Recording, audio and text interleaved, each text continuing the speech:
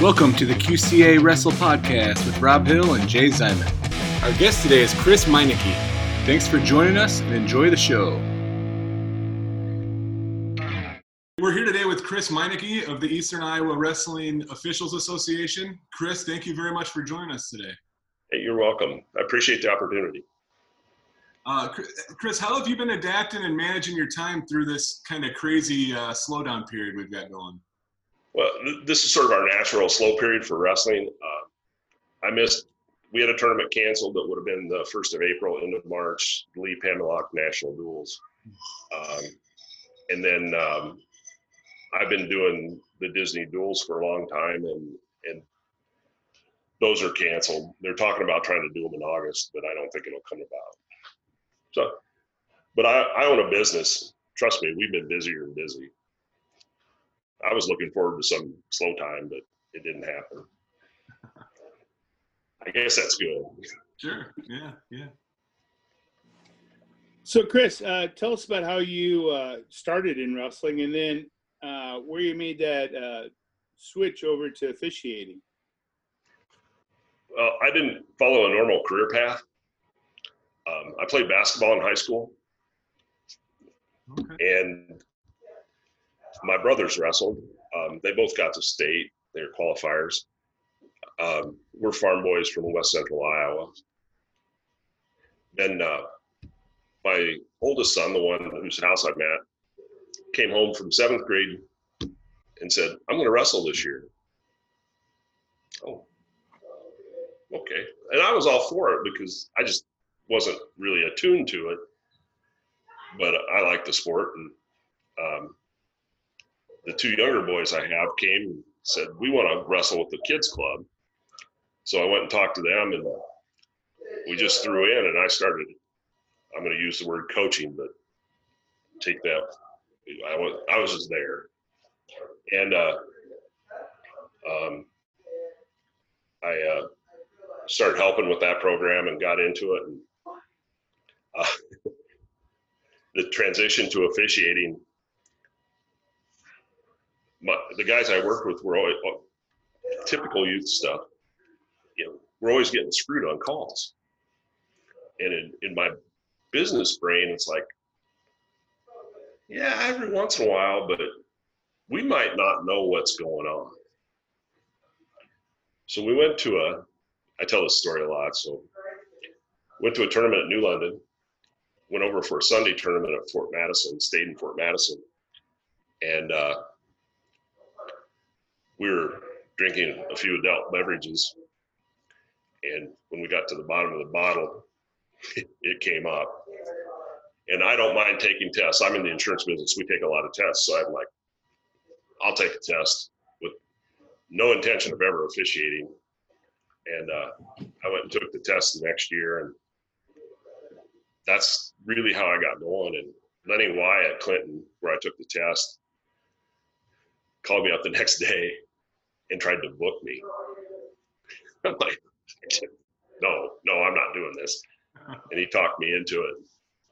The funny thing about it was there were 27 people taking the test that day. This is back in the day of the paper test. So we take the test. He calls me the next day, and I finally agreed. And I said, "Why did you call me?" He goes, "You got to understand, that's a winter sports test. There's 26 guys taking the basketball test, one guy taking the wrestling test. Now I'm an official." So it was, I just kept falling into things sort of. And Sure. That's how I started, transition to officiating. What year was that? Huh? What year was that? It would have been 1996. Okay. I just finished my 24th season. 24th season. That's great. Wow. Did you think that first time when you took that test, would you ever imagine 24 years later you'd be still? No, I didn't imagine a week later. That's awesome. It's been one of the most fortuitous things I've ever done because it's made me a better person. It's made me a better person just being around with all the wrestling people. It's the weirdest group I've ever met. And I say that in a very positive light. my son was real light. You can appreciate that. And we kept running into the same people all the time.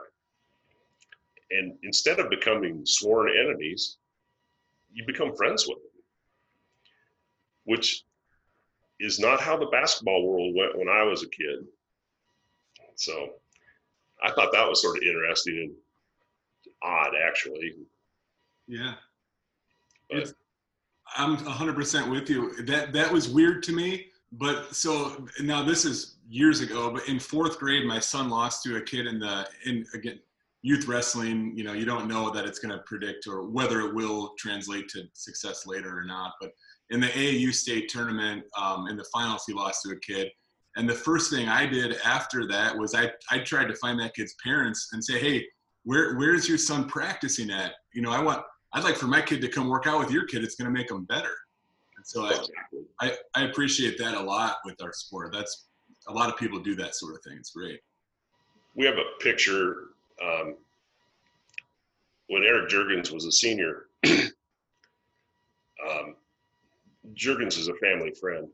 And, you know, my son was in his wedding, you know, that whole deal. And there's a picture in it. My daughter sort of kept a scrapbook about this season. And he was sitting on Matt's side with Mike Corsiglia from Assumption. And you could see him talking. And I asked Eric about this later. And he said, yeah, he was doing this wrong. So I was explaining how you do it right. And Juergens and Corsiglia met in the sectional championship. They met in the district championship and in the state finals. But yet he's telling him how to do it right, which, you know, in theory could come back and bite you. Sure. But that's just that's the sport. So it's so different. It's so cool though. Yeah, for sure. So you described the test a little bit. Our next question was just kind of like what all was involved in the certification process to become an official, and is it different now? And if somebody was interested in becoming an official now, is it different than how it was when you started? Yeah, back in my day, we took a paper test, and it was sort of just self-study. You just had to be motivated to do it. And you had to go to Clinton or Iowa City, City High. That's where I took my test. Also back then, based on your experience, and there was sort of a point system, and including your test scores. And you guys might not remember, but we used to wear patches on our shirts. And most of them had a green border. Some had a gold, light blue, and purple. And the higher you ranked, the better you did on your test, the more experience you had, the more qualifications you had. You got a different border. Now everything's online, so it's open book. It's easier, and I understand it because we can't get people involved. But so now you can, and this is what I did. I called the state association and said, geez, what do I do? I'm a guy you can call. I'll explain how it's going to happen. If you call the state association, they'll tell you how to take a test. More than likely, they'll give you my name in Eastern Iowa and get a hold of me, and then I sort of walk you through the process and what we can do to help you. Our association meets 8 or 9 times a year, usually in the fall and winter. And we'll prep anybody. We'll evaluate you, tell you what you're doing wrong, what you're doing right. I didn't have that. So I had a guy that I started with. You might call him by High Water. You ever heard the High Water Pants guy? Sure. He always wore his pants really short. I did football with him, and he could create controversy where there was no controversy. He had a skill. Good guy, but that's what he did. So What was it like the first time you stepped on the mat, Chris? I mean, were you nervous like people are, the first time wrestling? I mean, it's got to be almost worse as an official versus actual athlete. Well, the worst thing that can happen as an athlete is you lose. As an official, you can totally mess up somebody's life, theoretically. I can still tell you the first match I ever did. I went down to Williams Junior High in Davenport. Nobody's going to know me. No matter what I do, I can walk out of here. If I can just get out to my car, I'm good. That's how I thought about it. And I get out there, and that's the first junior high match. I'd been doing little kids matches. But I was alone here, and I didn't have anybody to reference to. And it was Kyle Hansen, who wrestled for Western North, and Andre Avila, who's wrestled for Assumption and is now back there coaching. Yep. First junior high match. I should do the math because anyway, Avila must be older than I think. So Andre and I went to high school together. So we graduated in 2002. 2002? I'm 35. He's in that ballpark. Yeah. So that gets us back 7th grade, 6 years. 2002, 96. Yeah, that'd be about right. Yeah. That's when he showed up at a helping Assumption. I was just like, oh my God, I am old. That's funny. Full circle, kind of. Yeah. It is. And honest to God, I can tell you the match was 4-0. He won it. Wow. That's how stressed I was. Yeah. Little kid stuff. I started, I don't remember exactly. I know I worked down at, we always went to Louisa Muscatine to that tournament. And I officiated it more than once. And, oh God, my son wrestled his kid too. He was from North Scott, Jeff. That's horrible. I know him. Anyway, he just took me aside and said, hey, think about doing this. And he wasn't an official, but he knew what he was talking about. And he was right. And I'm a listener. I'm always, and you self-evaluate all the time. So even now. I like that. So Chris, kind of goes into my next question. Is there a yearly training with the conference that you guys need to do to maintain your certificates or just to stay fresh? And then talk about the self-evaluation that you just mentioned as well. There is. You have to take the test every year. It's online. If you want to do postseason, as we refer to it, you need to go to a clinic every 3 years. I try to go to the clinic every year just because. The clinic's put on by the state association, or Boone as we refer to them. And they're not clinics per se. And we have to watch a rules meeting on computer now. You used to have to go to them. So you do all those things, and now you're qualified again, and you're good for postseason. The training comes out of our association. We try to have one or two of our meetings in a wrestling room with high school wrestlers. And we tell them what to, hey, do this, something's legal, and have the newer guys moving the match or working the matches. We talk a lot about positioning and mechanics. One of the things that happened to me that made me a better official was the knee I had arthroscopically fixed when I was 31 or 32 started to go, and I couldn't. My athletic ability went downhill, and I had to think about every step I took because it hurt. And I became better at anticipating the action. I might be one of those guys, I've heard this comment before, you don't move very much. No, I moved to the right spot the first time. And every once in a while you get burned on it, especially with the lesser skilled wrestlers. But usually you're, okay, you know, to be ultra simple, hey, he's got a deep waist to half in from the left side. We're going to go right over here. Take a couple steps, you're there. Sure. And that is hard to get across to people, especially younger officials, because they physically can just get there in a heartbeat.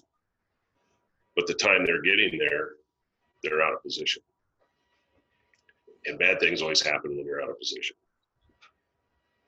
You know, that's when the punch is thrown or whatever goofy things can happen. So, I mean, there's so many wrestlers within your area that do you start learning like a wrestler style as well? It's like, all right, this guy's a tilter, so I'm going to have to work this end eventually, or a little bit. I try to see a lot of different teams. That's one of my goals.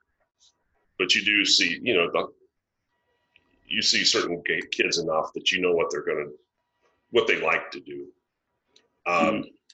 One of my little pet projects, I don't get caught up in the rankings and who's who and who's going to meet who, and because I think that it doesn't bias you, but it creates a potential for the appearance of bias. And you just go out and go, I got green and red, let's go. And it helps when you just start doing the high level matches, because we'll talk about that. I know you were going to ask about some, you know, one of the bigger matches we ever done. Those are ones where those guys are so good, you just step away, do your thing.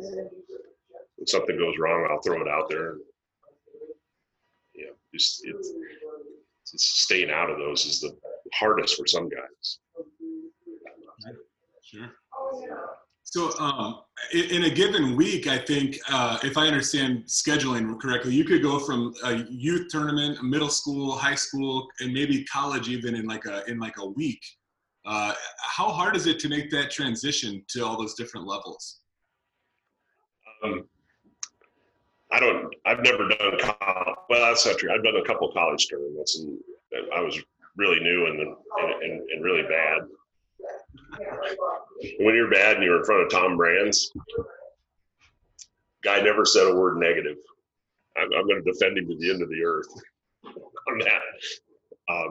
In fact, the only phrase I heard him say all day that I recall was, "Come on, stud," talking to his officials or his wrestlers. The transition, it's pretty easy for me, but middle school and youth. Middle school, I let a lot. The judgment is what you don't call. I will not call it a caution on a starting position, and I just tell the coaches that. And if they don't like it, sorry. And they're okay with it. I fix it is what I do. Now, if a kid does the thing 3 straight times, I'm going to ding him just to get the point across that it's going to cost you. But but you can't do that in high school. Obviously, you got to be very specific about it. College, since I do high school and college football, there are a slew of different rules in those sports. It's a totally separate game. And on our college football crew, just as an example, we can't talk about what happened Friday night until after the game, because you'll start thinking high school rules and you'll mess something up. And if I'm going to mess something up, it'll be in high school using a college interpretation. Then go, oh, sorry.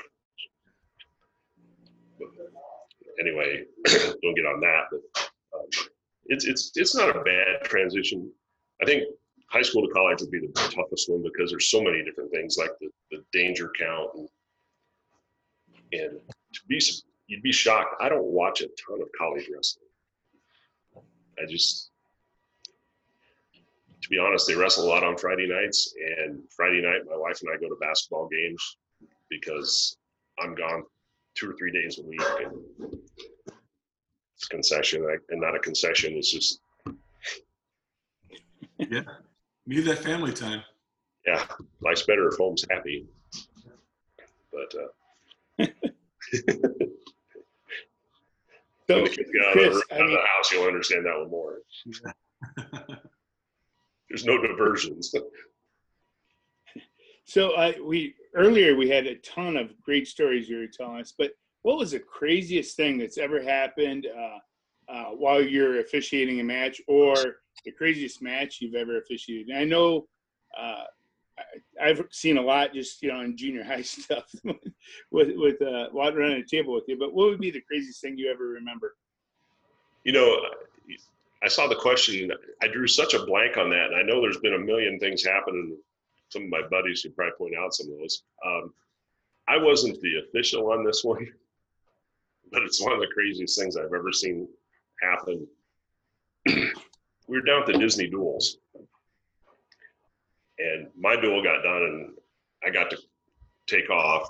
I went over and Bob Murphy, and you guys will all know Bob in Manchester. He's down there for his first year ever, and he's doing these 2 teams, one from Michigan and one from Florida. And they hate each other. And they weren't supposed to match up. That's how bad they hate each other. They weren't even supposed to see each other, but something got goofed up in their scheduling. And he wound up, when I came down there, they had 2 security guys, the head of AAU wrestling, the head of AAU, and about 4 other guys standing around there because it had gotten into the brawl level. And Murph's one of the best officials ever. And I sat down at the scorer's table, and the guy at the scorer's table was volunteer. His kid had gotten kicked out for punching the kid in the back of the head. And he was just very casually lamb-blasting Murphy and asking how much experience he had. And it's like, oh my God, this guy wrestled in college, coached high school, coached college, long-term AD. You don't get any better than this, boys. Yeah. You might want to look at how things are being handled from the team side. But that was nuts. And it just kept going on and on. And the tension was so high there, it wasn't even funny. But I've had some things happen where, I wouldn't want to say anything about kids as far as just bodily functions. And most kids that's sort of brings up the subject. When I started to do this, I was all mentally prepared for all those rotten little kids that I'd seen all the time. And honest to God, 99.5% are just the greatest kids on earth. And every once in a while I have a bad moment. Some of them are funnier and I'll get out. I have a habit of I use 2 words all the time addressing them: gentleman and dude. I don't know where I got started on the dude, but I've done it forever. And one kid was sort of dragging back at the Mount Vernon tournament. And I go, dude, let's go. He goes, I got it, bro. I started laughing. And when I started him, I had tears running down my face. That's how hard I was laughing. I just thought that was so funny. That's funny. I don't remember the kid. He was a Mount Vernon kid. I just sat out there and cackled. Yeah. Those are, we have so many more positive moments than negatives. It's not even, that's what makes it worth it. But yeah, I've come up with the craziest. I don't want to, we had a moment, I didn't have to get into this, thank God. The first year Louis Curtis was at the association, they assigned me to be the lead official at Maquoketa.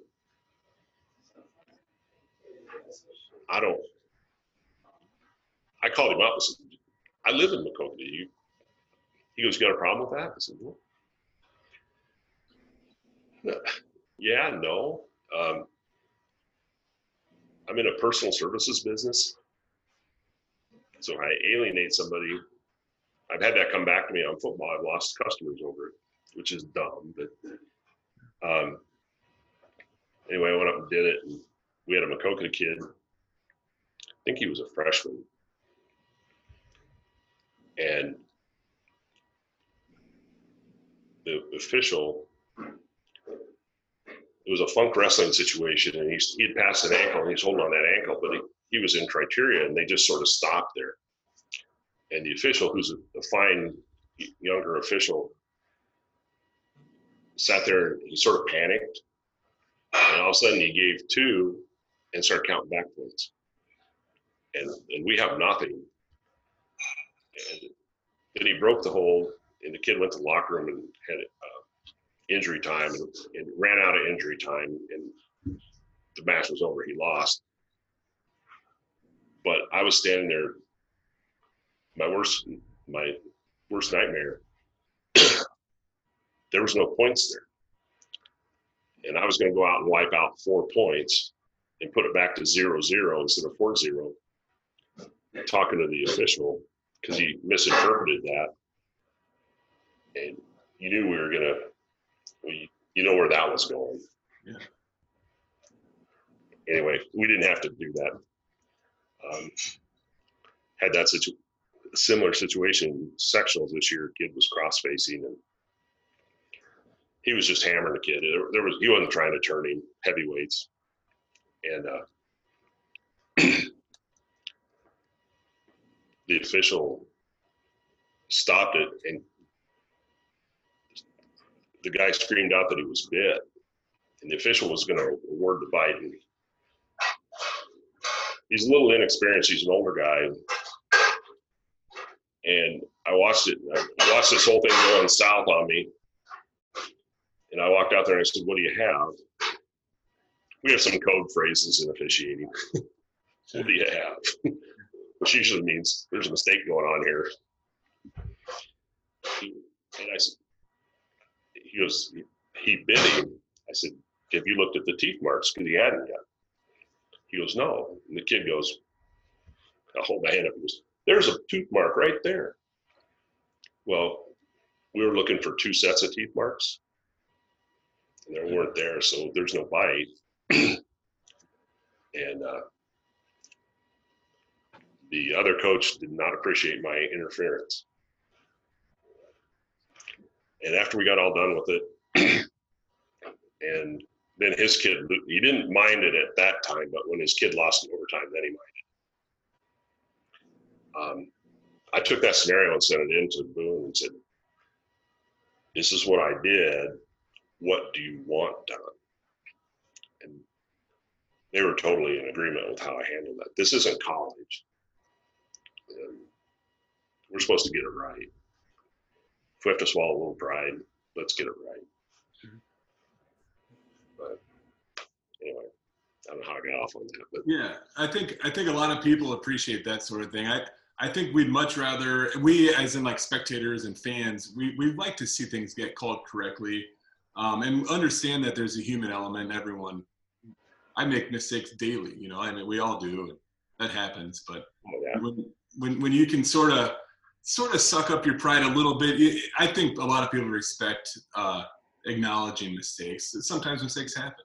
You know, I think probably this story would take a different tinge. The kid that supposedly did the biting was from Don Bosco.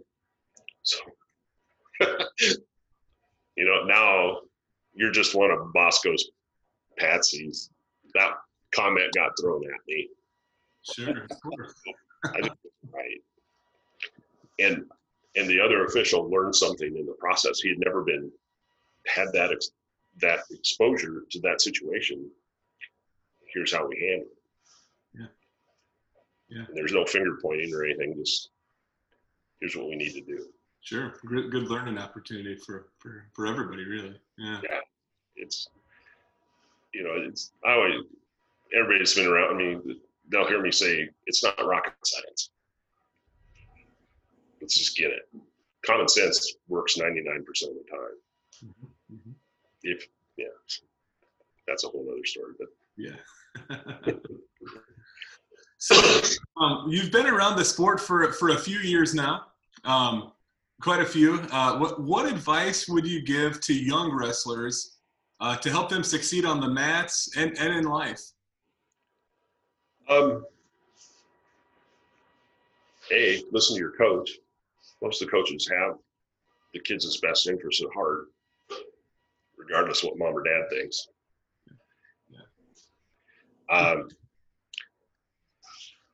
What I see with the sport is, my advice would be just follow through, do every step, and do it till you get better, and just keep doing it, and your life will be fine. And you can apply those lessons to the future. Those will work for your whole lifetime. We didn't get any of that in basketball, at least in the program I was in. We watched the Last Dance last night, a session of it. Yeah. Phil Jackson didn't coach, sort of mentally manipulate, not manipulated, but stayed out of their way. And I have a life lesson. He was a good coach. But we just didn't. I never got any of that. It was just weird when I got into it and saw what these guys were doing for these kids. It was like, And my boys got to wrestle for Coach Tampier, Jeff Tampier, and he said a line at every one of our wrestle offs. I'll never forget it. He would be introducing the kids and talking to the parents, and he'd say, we're going to spend a lot of time with your young men. It was all young men back then. With your young men this winter. And we're going to try to teach them something about life. And along the way, we're going to learn something about wrestling. And he stuck to that philosophy. And it really, it's shown itself in the years to come. So, Chris, what do you find? What was one of the most memorable matches, or one of the largest matches you've ever officiated? That was a good one. I did Teskey Thompson, number 2. Great one, yeah. One Thompson won. 2 great kids. Those guys are awesome. Nobody's smiling when they lose at that level. Nothing against Teskey. Good kid. I had Happel and the kid from Simley last year. I wrote his name down, Ryan Sokol. I did that one too, up at Independence. Again, that was being broadcast on a national platform at that time. And you just stay out of it. And to be honest, Happel pretty much handled that. He was in control of that whole match. That kid's good, but he only used one attack, and Happel was ready for it and countered it every time. And I just stood back, and I've seen the videos of both those. I don't show up in a lot of videos because I stand so far back, which is my goal. Sure. Not about me. So, yeah, those were some classics. I did a number 1 versus 2 match. I don't remember the kids' names down at Disney one time. They're number 1, number 2 in this nation. There's Ohio and no. I don't know where the kid was from. Mawa Club, which is Philadelphia, Delaware, Maryland, and a Western Pennsylvania kid. We see young guns, and you're familiar with Juergens. I've talked about Juergens. Strip Matters, other half of that's ungodly. He wins the Disney duels about 2 out of 3 times he shows up there. And those 5 Pennsylvania kids on the Iowa team, Hey, guess what club they went to out in Pennsylvania? Yeah. They're all young gun kids. Yeah. Yeah. Jody's doing a fine job by University of Iowa.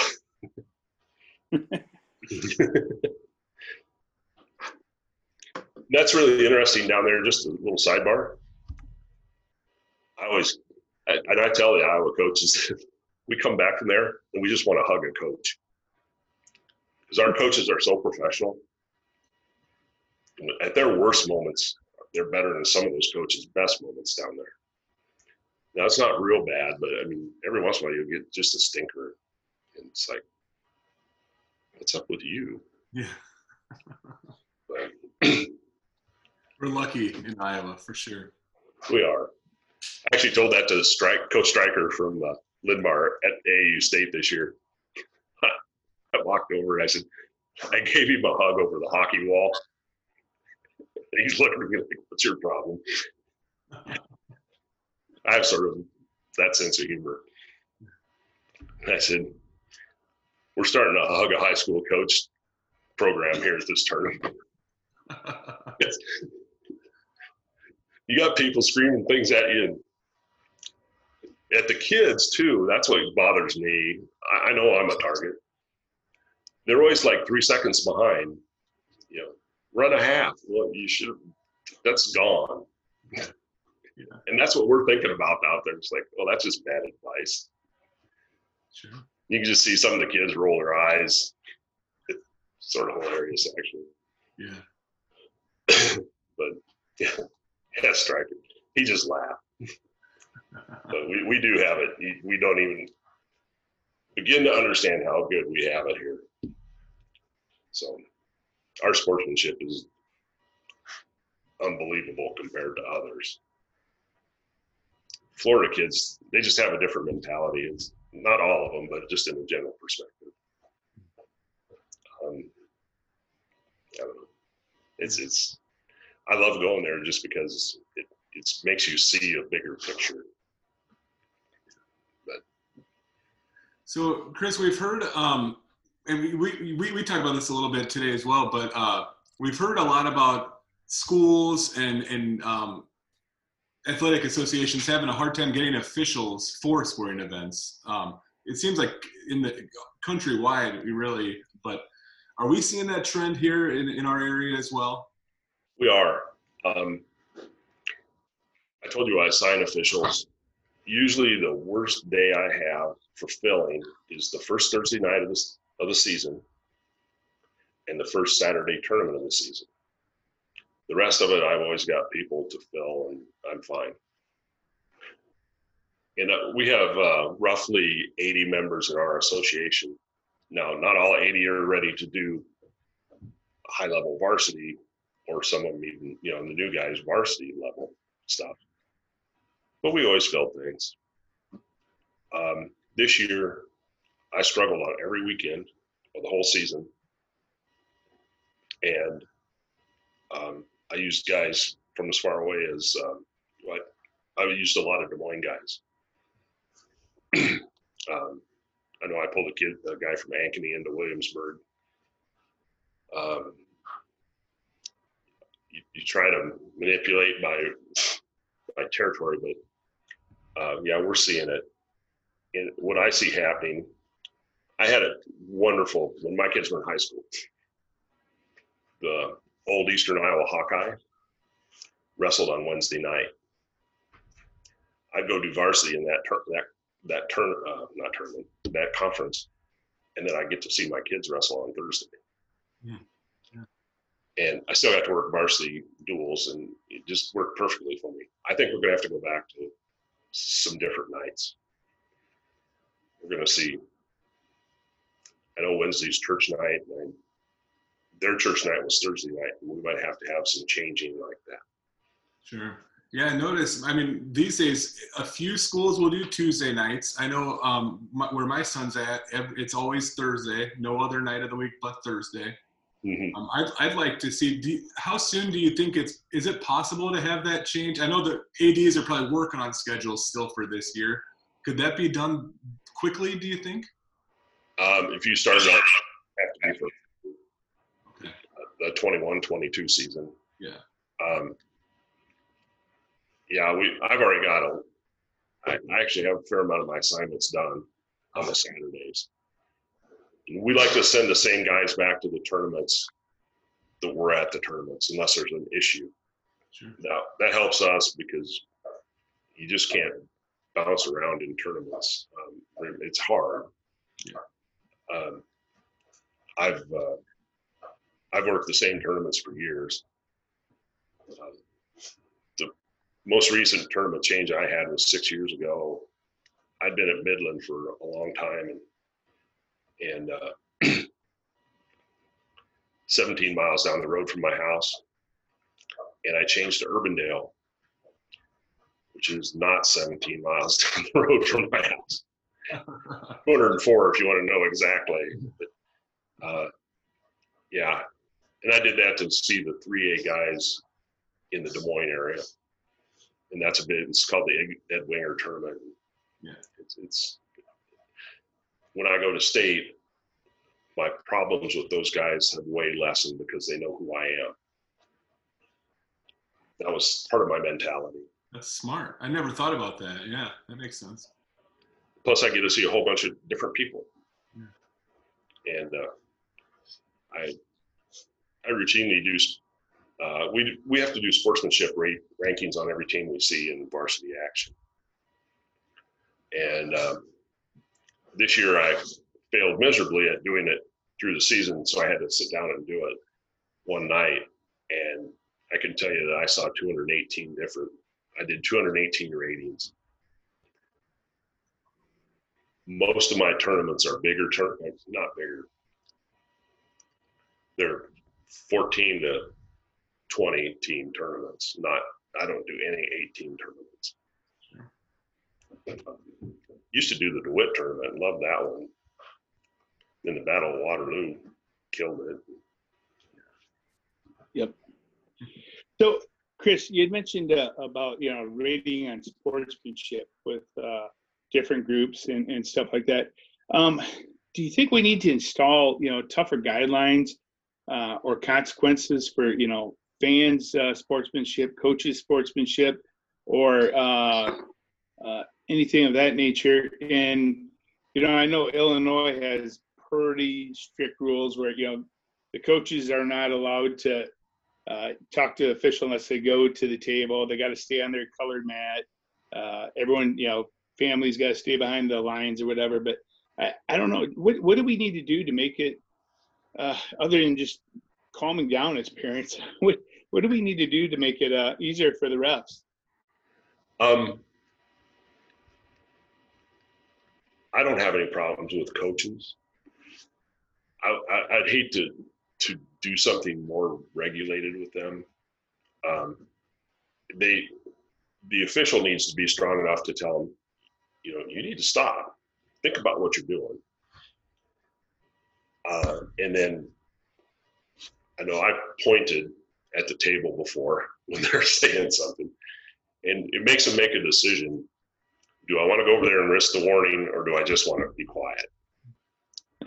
And I try to do these things without the crowd seeing it. I don't want to show this. This isn't about my ego. That's not me. But I'll do this down by my belly. And they get it. I'd hate to restrict our coaching. Our coaches are pretty good, and they're getting better. As the younger ones come up, they've been involved in some of the national stuff where they are restricted, so they sort of stay in place naturally. The parents, that's our problem. I sell insurance for a living. I know how to talk to people. I know how to get them to deflate. I know how to walk away from them too. It's not my nature. My nature is to stay and win that fight because I'm as competitive as anybody you've ever met. But sometimes it's a mistake. I'd hate to see. I just would hate to see that get tighter. we have an official that I'm friends with that we're the same age and from DeWitt. Yeah, he works on the Illinois side a lot, and we spend a lot of time. And one of my lines to him all the time is, "We're not in Illinois." And he does. We have those discussions. It's just, I got trained a lot by Marv Ryland. I don't know if you remember Marv. And Marv was, hey, if you're within 3 inches of the lines, we're good. Until somebody yells at you about it, or the kid's cheating on it. Like some kids will have their hand in a little deep on the belly and a referee start, and then they grab the near ankle. Well, they've actually hurt themselves because they're too far in. So why correct that as an official? Now, if he's got it on the outside and goes to that near ankle, and, he's got it barely in, now he's cheating a little bit. You get him on it and just move on. I like that answer, Chris. And just for all you parents out there, we mentioned it earlier. Chances are your son or daughter is not going to be running for a national title in 4 years. So calm down, enjoy the experience, and roll with the punches. I tend to, I walk right through the crowds. I'm a bigger guy. I'm 6'1", about 240. So I don't know if that has any effect, but I just rotate through and I say hi to people, and people are pretty respectful. Even the ones that are mad at you, they just don't say anything, typically. And with my perfect hair, my son, I love that one. I got to tell my wife, I can't wait to do that. My son, the place where I'm at here today, he's still in the military. He's in the reserves. He's a major in a unit up here in Minnesota. And he just told me, he goes, "You have command presence. You just look like you should be in charge." And I don't know what that means. It's how you handle yourself or what it is. So people, I don't have a lot of those problems. I've had them, trust me. I went to AAU State and got humbled again because it's like, oh my God. I had a wonderful year, and now I'm listening to this. And it's actually a few of them. And most of it's ignorance, to be honest. Not stupidity, just ignorance. They don't know the rules. They don't know the situations, what we're looking at. Yeah. And I think you're a master, Chris, too, of deflating the issue. You can go over there, joke around with them, smile, and then most of them realize, oh, okay, it's just whatever. I was wrong, and then let's go on with the match. Yeah. Being from DeWitt, I've worked a lot with Kirk Kreider. Not you being from DeWitt, you understand Kreider quite a lot. Yeah. He only got mad at me one time, and I blew the call. Kid got swatted upside the head. It was at the WAMAC conference over in Marion. And Kreider comes, he starts heading for the table. That's a disaster. When Kirk Kreider's heading for the table, you just go, oh my God, what did I do? Only this time I went, oh my God, I know exactly what I did. And I said, stop, coach. You don't need to go all the way over there, because it was clear across the mat. And Kreider goes, he'll deny this, but he goes, I like to think I'm sort of a tough son of a bitch. My mistake. I missed the call. Kid got slapped up the head way too hard on the side of the head. And Kurt just goes, okay. And he's the most gentlemanly coach ever. Goes back to his corner.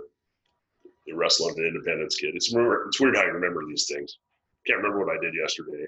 I can tell you about this. We go out of bounds, and the kid did it again as we were going out of bounds. Nowhere near as hard. And I banged him on it.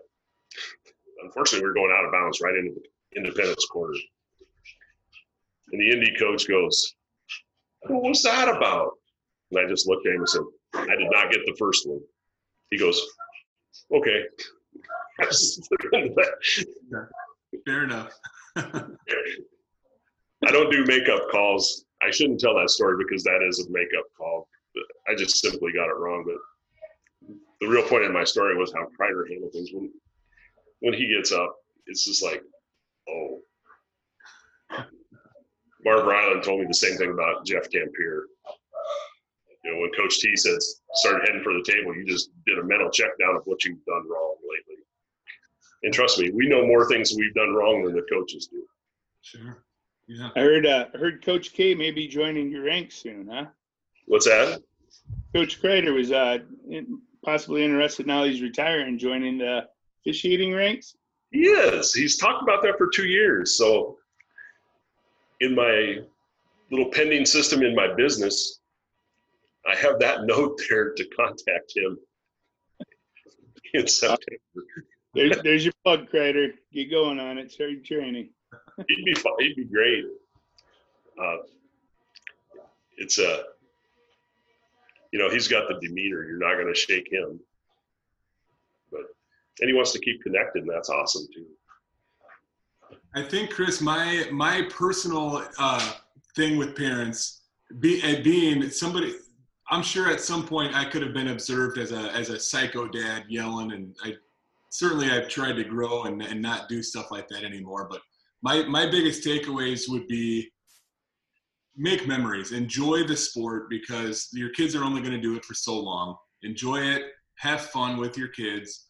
And then the other thing is sometimes you're going to notice or you're not going to agree with the referees. What I've tried to do rather than trying to yell at a referee is I will as just a youth coach is all I ever do, but I'll go to the table and I'll just try to understand the call because most of the time the referees have a different perspective, probably more knowledge than I did on the situation. And I just try to understand the call because there's a good chance if it happens now, it might happen again later. So if I can just get the ref's perspective on what they saw and try to understand then I can try to help my kid, learn from that. The best line any parent, coach can use to an official is, could you explain what you saw there and how that was enforced? Most officials will want to explain it. Yeah. And we also know that if we explain it this time, just what you're saying, next time you're going to have a feel for what we're doing. Yep. I'm always happy with that. One of my habits, when a coach goes to the table with me, honestly, I'm looking to do anything I can to not penalize him. I don't look to show my power. I look to show the other way. How can we have this conversation without having a penalty? As they walk up, and before they even get going, I'll look at them and say, do you want a clarification on that? Clarification is a big word because they can ask for a clarification without any penalty. And you can see them, they just sort of go, yes, it clicks. Sure. And if it really clicks, they know I'm setting them up to not hurt themselves. And then I can clarify it. Now they don't get to argue about it. That's not on the table. Mm-hmm. I use that. I've used it with some guys that I'll pick on one guy. Eric Whitcomb came up from Waverly Shell Rock, came up, and I could see steam coming out of his ears about something. And I said, Coach, you want a clarification on that? And he actually stopped walking and went, yes, a clarification. Yeah. I explained it, and he was good with it. There are no type B personalities in coaching wrestling. Yeah. It's A plus, A++, and A+++. That's how I see it. How do you feel about, there's been some recent rule changes, particularly in college. They have the danger rule. They have a four point near fall now. I guess, what are your thoughts on those changes? And then I guess the next step would be, do you see any of those where we can improve the high school rules at all? That's interesting. The danger rule came directly from the funk wrestling, passing that ankle and getting caught. The college guys are so good, they get stopped in that a lot. The high school kids typically aren't that good because you got to have two really good kids to get to that position. I'm not in favor of that because actually it's going to put more pressure on the official. We already have enough trouble getting officials. Now they're going to have to do that. You know, officials count at different rates. That's one of the big things we tell new guys. Go home, take a stopwatch, and just start counting. And there's little habits. I don't do this a lot, but tap the mat up, just to slow yourself down. Sure. What I like about college, and they're working towards it, is that out of bounds rule. And every year they change it a little bit, because the first year they made the changes, they really messed it up, and you couldn't see what all they wanted to see, one person. And I'd like to see it get down to where they got a toe in and we're good. Just simplify it. Yeah.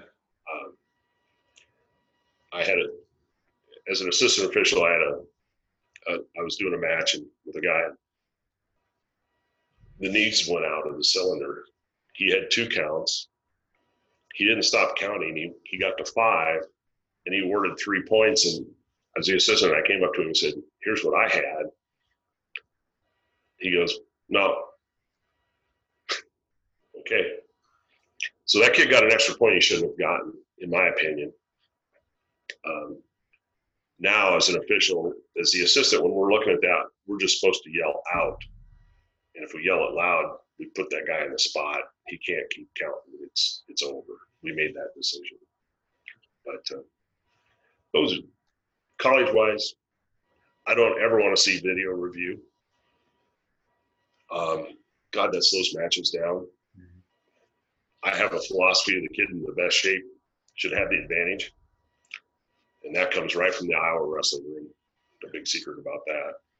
So they throw that brick out there, then they sit there, and the guy that made the call is actually reviewing his own call. Yeah. It's kind of crazy. I find that odd. That's my thought. And I've done several football games in college where we've had instant replay. And I can tell you the first thing I thought is, hey, I'm the umpire. Nobody ever has an issue with the umpire on instant replay. Yeah, I got into one. It's me. I can get into it. Kid switched hands and tried to throw a pass left-handed, and the question was, the ball came out. Was it prior to his arm going forward or not? And I had the quarterback, or the referee was blocked off of it. Straight line is what we refer to it as, people in front of him. And I'm the only guy with the sight of it. And it was a fumble. He's a right-handed kid, gets the ball in the left hand. I just don't want to see that. They throw those bricks, you watch the D1s, and it's like, go up and get a pop, because they're going to take forever to do this. And that kid that was sucking wind, and there's not that many that suck wind in that level, but they're recharged. Yeah.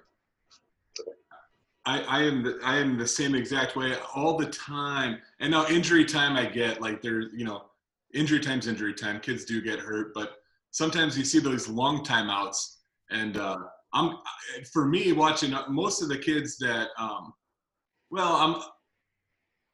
you want to see the kids in the best shape have the best chance at winning, and you get these prolonged breaks, and it does. For me, it's almost like, let's just go. Come on, let's go. And obviously me up in the stands, I have zero control over that. But yeah, I'm with you. I don't want to see replays. I think they're used too much at certain levels. Yeah, Just, we don't have the equipment. In D3 football, they don't have video review because they don't have the equipment. Now they're telling us they're going to have something here in the next year or two. But those rules are interesting. They're trying to define something that's almost indefinable, and I don't know if it's ever going to work right. Yeah. And quite frankly, the officials get it right 90% of the time anyway. Sure. Well, I think with anything, there's got to be a certain amount of judgment, on some calls. But one question I've got for you along those lines, one of the more maybe controversial things I hear people yell all the time, stalling, and it seems like there's a little bit of sometimes inconsistency, and it is a judgment thing, I think, in a lot of ways. Is there guidance or like what, or how do you guide like a new official on calling stalling? That's an excellent question. And talking about indefinable, I'm a moderate stalling caller. That's how I put it. I don't want to be too slow. I don't want to be too fast where I affect the match inappropriately. We talk to these guys. I'm looking for somebody moving and actually trying to do something, improving their position. We always talk about getting off the hips.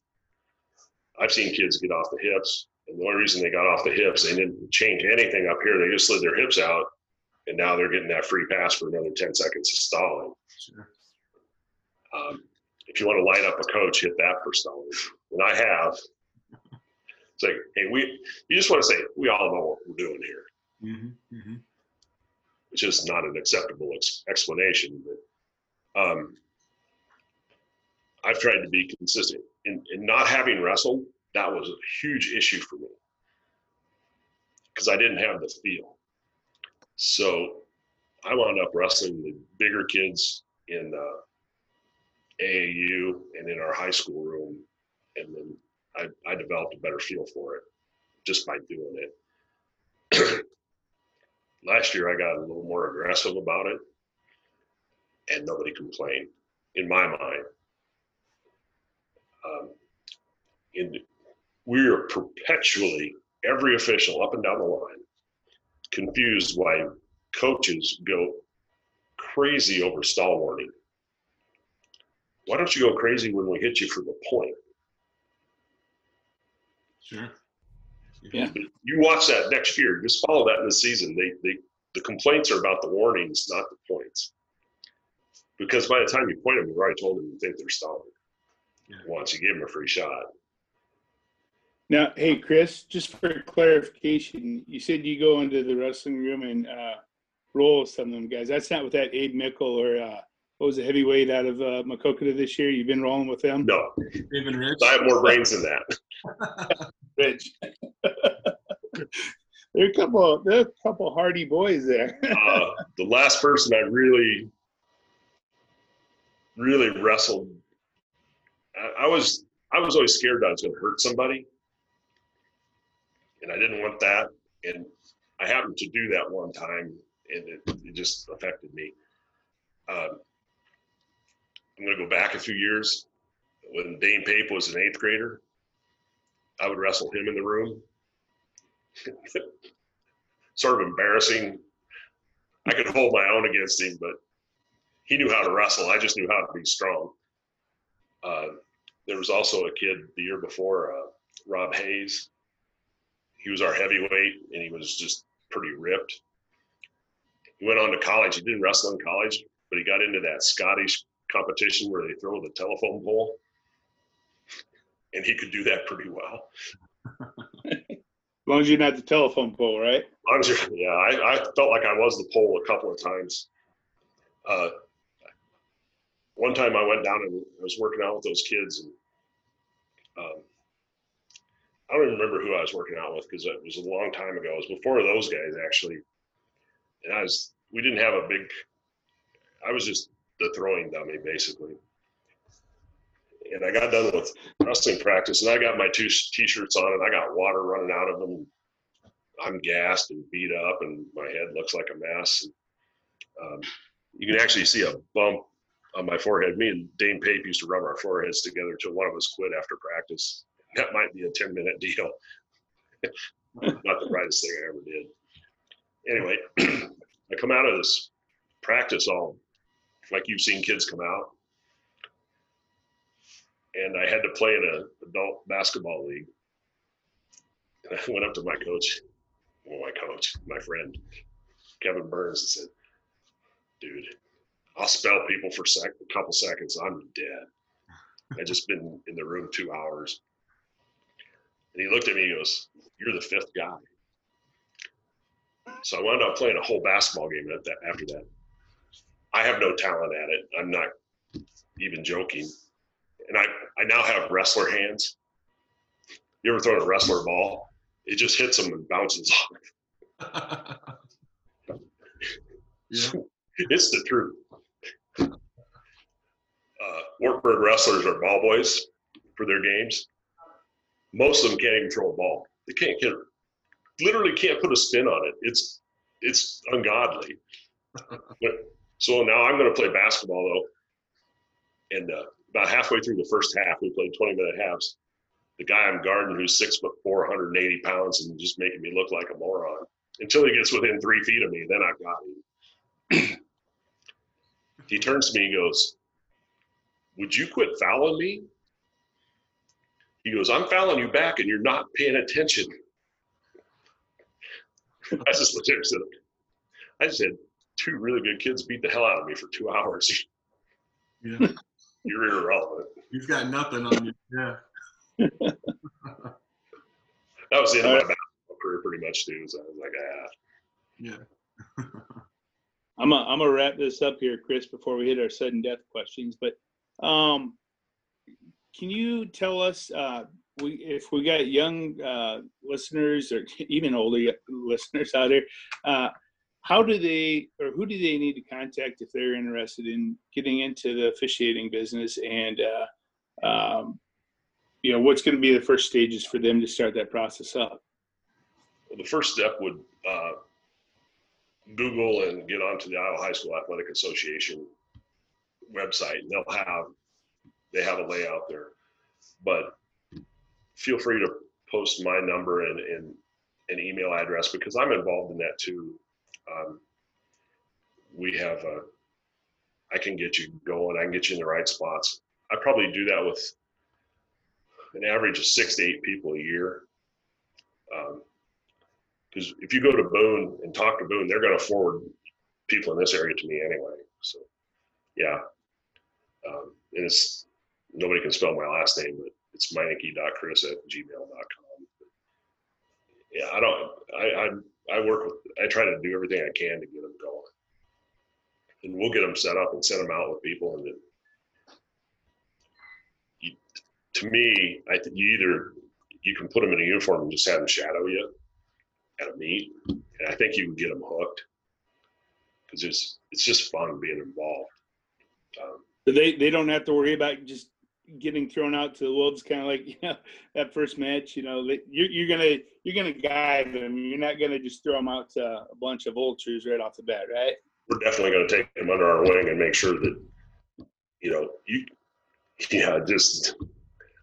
I was a little tougher. I was a little older when I started, so I was mentally tough at that time. I'd owned my insurance agency for 11 years. So I was a veteran at dealing with situations, not wrestling, but just situations. One of the things I do as an assigner, some guys want to go too fast, and they want to do Bettendorf assumption in their second year. Oh no. Veterans. I did one a couple years ago. Broderson was a senior. I just saw the match. He put it on TV, or it was on an interview he did. What was your favorite match? Did you see that? Yeah, we did. That was, he did that with us. We posted that one. Yeah. Oh, okay. That was fun. Yeah, I was watching. So you're getting around. Yeah, yeah. And I wish I could remember what happened on that one corner because I have no recollection. But they called me.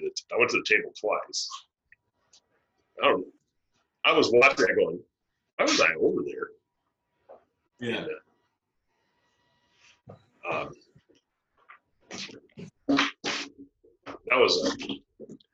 that kid was an animal. Yeah. Is an animal. Because let's face it, I mean, Little looked really good for a heavyweight in that situation, and he's a hell of a wrestler. But there's the embarrassing spot. Worked his dad's matches in high school. Oh wow. Yeah. Should work in youth wrestling too. I remember his dad, Josh's dad. Oh, okay. Yeah. But so when I assign guys to duels, we start them in tournaments because there's support there. And then I'll feed them into, if I have my way, I feed them into duels, double duels, where there's another guy there. Because it's a really lonely feeling when you're doing a single duel and things don't go right. You got nobody to talk to, and that's a big deal. On Thursday nights when I'm driving home, I'm probably on the phone almost the whole time. People calling me about, hey, I had this happen. I had this happen. Part of the self-evaluation, we all do that. Did I do it right? Did I do it wrong? What could I have done better? We got a guy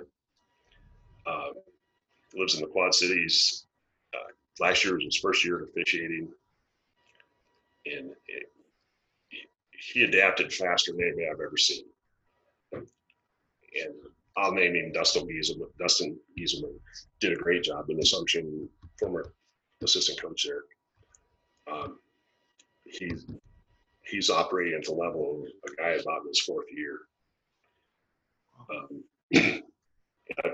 I got to watch him on tape.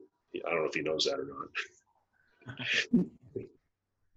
He had a Makokana match, and I watched it at home. Did a great job. You can't hear what's going on, but you can see what's going on, and you know what's happening. And we had two other officials there. And, yeah, I'm just glad Dustin was there because he handled what needed to be handled. But if you like wrestling and you want to get involved and make a little bit of side money, get a hold of Chris. I think when I'm done competing, I think I'll probably try to get into officiating. I think it's fun. I've done a little bit of like wrestle off officiating, and just that's fun. I enjoy it. There's a camaraderie there, very similar to the military. Your brothers in arms. You learn about having the other guy's back and how to deal with situations where you don't agree, but you can't show it. You're pretty tight knit. I have a lot of great friends that are officials, and you guys, the Quad City doesn't have a lot of officials in it. It's sort of weird.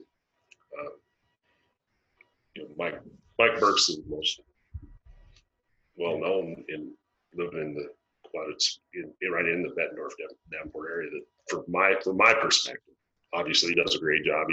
We've been at state about the same time, and we work together quite a bit. Very good. He is taller than me though. That's what I asked him first time I ever saw him. I said, "How's a guy your height get involved in this?" Yeah. I would guess he was probably a basketball player. I don't know, but it looks like he might have. Well, he was a wrestler. Okay. His dad was a wrestling coach, and I can't remember what school. Might have been Central. Mike was a quarterback on Central's championship football team in the early 80s. Okay. I know more about him than he probably wants me to admit to. All right, Chris. Well, we've hit that point where it's sudden death, overtime questions. So we're going to be throwing some questions at you rapid fire here and see what you come up with the answer, all right? Okay, fire away. All right. Favorite wrestling movie? Vision Quest. Who would you say is the best wrestler you ever officiated over? And to be honest, I know he's a friend of mine, Eric Juergens. Good one. But he's got the resume. 2 national championships, 2 third places.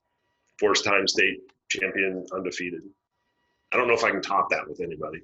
Pretty incredible. Yeah. Solid guy. Favorite food, and right now, Chris, during the COVID shutdown, what restaurant do we need to visit when we go downtown or go to Maquoketa to visit? Go to the Mexican restaurant as we Casa de Pop. I don't even know the name of it. Casa de Pablo? I don't know.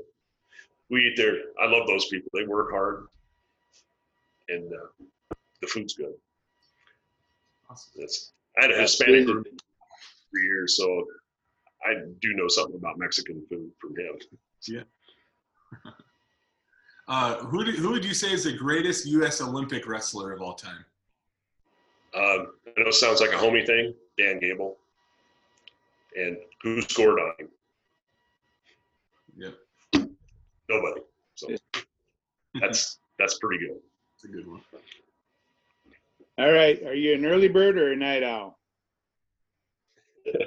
Both. There's your answer. I go to bed 11:30 at night and I get up at 5:30 in the morning. Oh. Don't need too much. I slept until 6:30 this morning. It's crazy. Here's a 2-parter. Quickest match and longest match that you've reffed. Quickest match was a 7-second fall. I swear to God, the one kid fell to his back, and that's just what happened. The longest match, I thought about that one a while. I did an ultimate tiebreaker in a semifinal at the state tournament, and that seemed like it was forever. Great match, great kids. But literally, time-wise, longest match, I did a duel between Marion and Beckman, and we had a kid bleed. And we got to 5 minutes on the blood time, and he couldn't bleed again. Obviously, it was going to be over. He also used 1.5 minutes of injury time. And it was, when you have blood, you got all that cleanup. Yeah. That match probably, it took like 25 minutes. It was just it just stopped everything dead. Yeah. And yeah, it was forever. And I felt bad for the kid. But the only thing I got to say is, thank God Marion has red mats, because it didn't look. He got frustrated. They got his nose plugged finally. Wrestlers are used to gross stories. So his nose isn't bleeding, but all that blood's running down the back of his throat. He's riding on top, and all of a sudden he turns to the side and goes, and just coughs. There was blood everywhere. I was just like, oh my gosh. It took a long time to clean up. Boy, But, favorite vacation destination? what's that? Favorite vacation destination?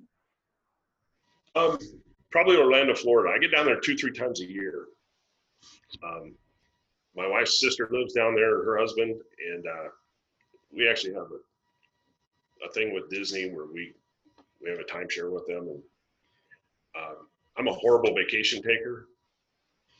Sitting here right now, the only time I've taken off from work in the last 1.5 years is to go do wrestling tournaments, which needs to be corrected, but the coronavirus threw a kink into that. We go down there, and then I go down there for the duels, obviously. But yeah, I can get down there and just sort of relax. Love it. So we haven't talked anything about freestyle or Greco at all, but we wanted to ask, what's your favorite wrestling style? Obviously, I like folk style. I sort of like watching Greco because those guys just bull into each other, and finally somebody breaks, and off we go flying. But yeah, folk style is definitely it for me. I don't know if we should change leading into that other question. I'm not familiar with freestyle. I haven't been around it for a long time, since my youngest boy quit wrestling it. I'm not an expert. I'm not qualified. Sure. I know I look at some of the freestyle officials, and some of those, I've worked with some of those guys, and they're not great folk style guys, but that might mean also that I don't translate to freestyle either and do it well. Yeah. It's what you're trained in and what you're good at, what you feel for. Yeah. A familiarity thing, I think. Yeah. Yeah. What's the best advice you've ever been given to in wrestling? Oh, in wrestling? The best advice in wrestling. I can answer this one easily. Dan Mashik. I don't care if my kid's stalling or the other kid's stalling. Just call it. I like it. I like it. I actually said that more mean than he did. He was teaching a young official. That's one great guy there.